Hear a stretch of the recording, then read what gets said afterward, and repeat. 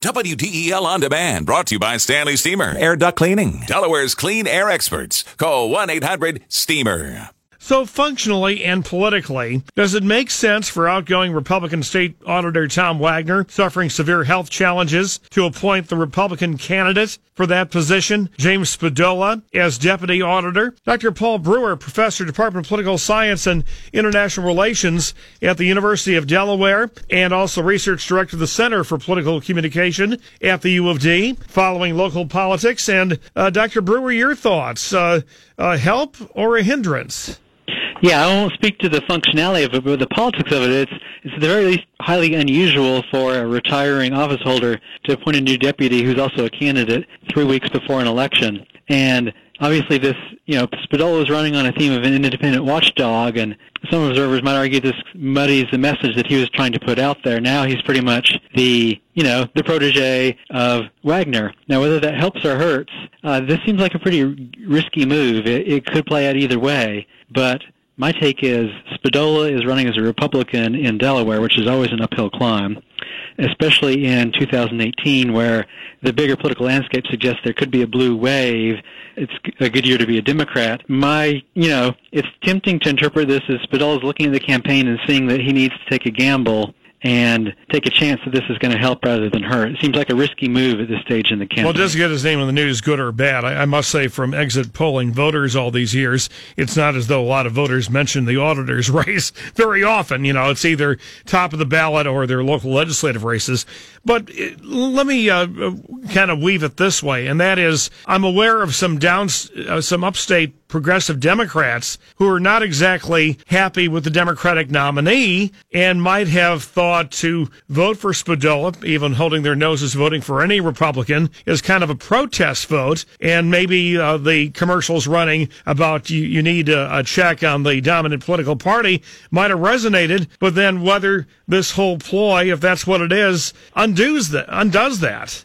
Yeah, I do really wonder whether this is going to help more than hurt more than it helps, because there are some progressive voices in the Democratic Party upstate who aren't necessarily that happy with McGinnis as the Democratic nominee. And for Spadola to win, he's got to get some crossover voters. Maybe he's hoping that because Wagner's been successful in the past, that some of that rubs off on him, but it does seem to run the risk of sacrificing a chance to peel off some people who normally vote Democratic. Yeah, just a weird gambit here, so close. And, of course, I know there will be endless speculation. Did the outgoing auditor come up with that on his own, or did somebody else encourage him, nudge him to go there? We may not know for a while, if ever. Let me go on. We had that Senate debate. Senator Carper, Bob Arlett, the Republican. And, of course, this came up many years ago in Carper's career, but you could argue in the Me Too era, everybody's pasts are being resurrected. What do you think of that, Arlett bringing up the old Carper accusation that he physically hit his wife, his first wife? I was there in the room, and for the entire debate, that was easily the tensest and most emotional moment of the debate. Carper showing a lot of emotion on that. It's a little bit of a risky moment for both candidates. I think, Arlett would probably rather have somebody else, like the moderator or even a campaign ad that doesn't have his voice in it, bring that up as an issue. But he might be in a position where, he's down in the polls. He doesn't necessarily have a lot of resources to run ads. That he's got to bring that up himself. Now, Carper, responded, I thought, fairly passionately. I thought maybe he stumbled a bit at the beginning when the context Arlett brought it up was a woman coming to Carper's office and trying to challenge him on this. And so Carper began his answer by calling the woman, I forget exactly what his words were, but something like a weirdo or a wacko. I'm paraphrasing here. And I'm not sure that was the best strategic message for Carper to start off his answer with, disparaging the woman no matter what. But there was kind of the notion outside group, someone with a motive, much like when it was brought up against Janet Brzezinski, women backing her years and years ago. Yes, I think he was trying to convey that message. I'm not sure it came across at the beginning of his answer as effectively as it could have. What did you think of that House debate? Well, I think the big question there, we were all wondering, was what was Scott Walker going to show up like? And, I think going to the debate, probably there were pretty low expectations for him given all the controversy surrounding his campaign and his unconventional campaign status, not filing an FEC report, not having a conventional campaign website. The people I talked to actually thought that he sounded more civil and reasonable and thoughtful than they might have expected. So I guess in that sense, he did better than expected. He did throw out some kind of unconventional ideas like getting rid of the CDC. I'm not sure that's a message that's really going to resonate with voters. But on the other hand, he tried to present himself as a centrist for a fair part of the debate. Yeah, well, speaking of centrist or whatever, of course, while that debate was going on, we had our WDL debate of the candidates who would be Attorney General. And it was interesting there because, of course, we have a Democrat turned Republican, African American, taking, should we say, positions you would not normally associate with Republicans these days. For example, foursquare against capital punishment in all instances. Yes, and so I wasn't at that debate, but I think the Republican Party in Delaware seems to be in a bit of a flux. You've got Spadola, who back in 2016 was talking like a never-Trumper.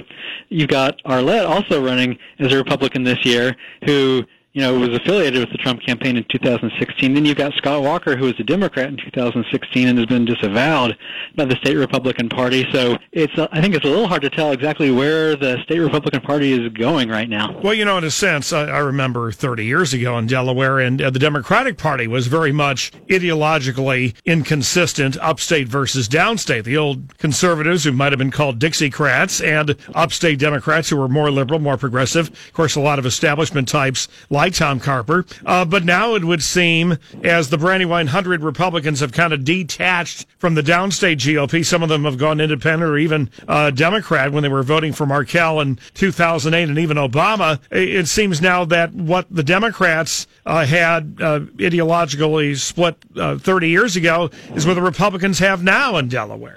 Yes, and it's hard to envision the Republicans winning statewide elections with candidates who are more of a Trump-style candidate like an Arlette, or looking back to 2010, a Tea Party candidate like O'Donnell or Scott Walker. I think it's interesting to look at Ken Simpler, who's a candidate who might fit more of that establishment mold, or Spadola, I think, might be going for that as well. And I think you could argue that the state party is a bit of a crossroads as to whether they're going to double down on a more populist, more strong conservative position, or try to come up with candidates who appeal to this more centrist Delaware way. What do you think are simpler in the sense of kind of flying below the radar there, just not wanting to be noticed as an R, so he can pass through even in a blue wave? Yeah, he certainly seemed to keep a low profile. We did some polling on his favorability ratings along with the other Delaware elected officials, and his hasn't really moved very much since 2016, and this is obviously a year he's running for re-election, so he's not making a lot of waves, making a lot of news. I don't know if he's keeping his head down, trying to avoid the blue wave like you suggest, to set himself up for a better political environment down the road. It's really interesting to see whether his incumbency will prevail over what seems to be the big picture political trend. Well, I got to say, I think his predecessor Flowers sent out more news releases in 2 days than Simpler does in a year. But of course, the news about Flowers was also eventually his undoing. Yeah. So, anything else strike you here just a few weeks before the election? The incumbents, and this is no big shocker here. Lisa Blunt Rochester, in our debate last night, seemed to play it pretty safe, focusing on her record in Congress. She and Carper are both presenting themselves as, Democrats who have pretty, standard Democratic positions, but also emphasizing their willingness to reach across the aisle. Which, of course, is anathema to the progressive movement Democrats. Yes, and, you had that challenge against Carper where Harris, ran a challenge, but, eventually came up pretty short. I think Carper is pretty much an institution. I did think it was a little interesting and perhaps strange that Carper, one of Carper's first answers, he advertised the fact that he voted for Kavanaugh in the past. Then he went on to say that he voted against him this time. Yeah, that was interesting to bring that out because, of course, a lot of people would not have remembered except for the attacks on him by his opponent in the primary. Yes, I was a little surprised that he seemed to be echoing a theme that was central in Harris's criticism of him. Yeah. All right, Professor, thank you. Welcome. And for our listeners, you'll be part of our election night coverage on WDEL as we move ahead. Thanks so much, Paul. I'm looking forward to it. Me too. Dr. Paul Brewer, Professor, Department of Political Science, Department of Communication, Research Director of the Center for Political Communication at the U of D on the curious Wagner Spadilla gambit and all the political debates of last night.